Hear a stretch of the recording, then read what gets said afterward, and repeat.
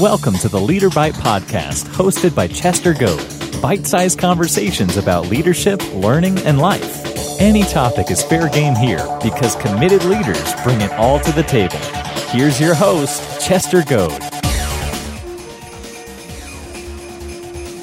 Hey everybody. Well, it's getting closer to Christmas, and it's absolutely my favorite holiday season. We have our home decorated, our pets are getting into trouble, sneaking around, uncovering Christmas secrets, and ripping apart bows and ribbons everywhere. We've continued our Christmas tradition of celebrating the 12 days leading up to Christmas morning with our teenager, drinking a lot of cocoa and coffee and peppermint tea. And peppermint tea is primarily because we've all had colds, and I've still got the sniffles, so my apologies about that if that shows on this episode. Anyway, it's just a perfect time of year. Now, the only problem is I need to share with you that lining up podcast interviews has really been a challenge. As we get closer to the holidays, I've really had a time with rescheduling episodes, and some people have had to reschedule their interviews, and so no episodes have dropped in almost 2 weeks. So sorry about that. But I'm excited to say I have a fantastic lineup of people ready to come and talk about leadership, learning, and life, and sharing how they're making a difference in other people's lives. And honestly, I'm learning that that's really what's important. It's what it's all about, is making a difference. So I thought, you know what? It's time for me to spend some time with listeners, just me and you. And I'm not completely alone, though. I'm here with my pets. I am flanked with a dog curled up on one side of me, a dog on another side of me, and one running in the floor right there, right behind me. We're sitting here by the Christmas tree. And honestly, I'm sort of cracking myself up a little bit because I'm having this memory of those classic TV shows, where the guy is sitting in the leather wingback and he opens up a classic tale like a Dickens, A Christmas Carol, and sets up the story, and then you watch a black and white version of Scrooge. Or maybe it's conjuring up some memories for you too. Anyway, as you know, with each episode, either I or a guest share some encouragement for leaders, and I want to share with you today 5 gifts every leader should give the team. And then I want to share with you a special leadership thought in the spirit of the season.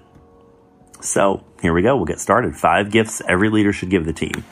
So if you're a leader and you're struggling to find that perfect gift this year, here are some ideas for you. Number 1, the gift of trust. Now, the leader who micromanages, I say it all the time, a micromanager just doesn't trust the people on the team to do the job that they were hired to do. Try my best to stay away from micromanaging. On the other hand, when we as leaders let our team members use their gifts, then they realize pretty quickly that we value and trust them and their contribution to the team. Now, when the team senses that the leader trusts the team, they're going to be giving 110%. And trust in team relationships is huge. It's a gift that just keeps on giving. So that's number 1, the gift of trust. Number 2, gifts of tools or training or resources. What I tell people is there's nothing more frustrating than willingness without resources. A leader is responsible for equipping the team, and that means with all the necessary tools and resources to do their job, to perform effectively. Most jobs require that we keep current in our knowledge and our area of expertise anyway. I know mine does. And so you want to be giving people opportunities for training and, opportunities to grow in their field.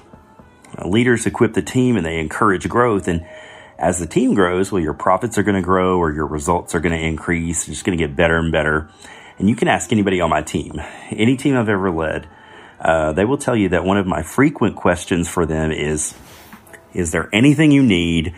Do you have everything you need to do your job? I just think it's so important to let them know that we want them to be equipped to be able to do their job.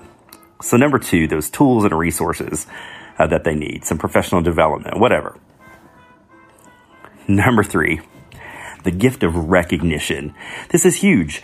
Everyone likes to feel appreciated. It's so important. In fact, everyone needs to feel appreciated. And keep in mind that goals are not magically met. They're met due to the expertise and collective commitment of the team as a whole.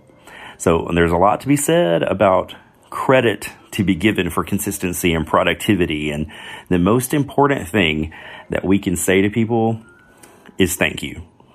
You can say thank you in a variety of ways, any way you want to. You can do it with recognition programs or developing some incentives, creating some competition, planning a fun team outing, or volunteering together. My team, we volunteer together a couple times a year. We do a community day together. We also volunteer to help raise money for public television. Also, and this is just something we do as tradition. We do it together, and we grow from that, and we grow as a family, as a team, when we do that. So remember always to say thank you, and the best way to say thank you is to say it, and to say it sincerely, and to say it a lot. You can't say thank you enough. So that number 3 is the gift of recognition. Number 4, the gift of your presence. Effective leaders, we know you're going to stay busy. We know you're going to be productive, but sometimes it's easy for us to forget that the team needs our time as well. An effective team, it resembles a family in a lot of ways. And just as in any family, every member needs time with the leader. Time with team members keeps the leader in the loop.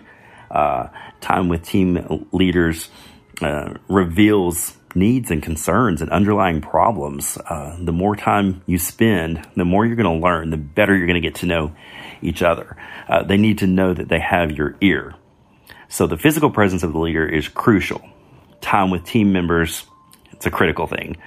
Just be mindful also of favoritism or perceptions, negative perceptions of others, and make an effort to spend quality time with everybody on the team.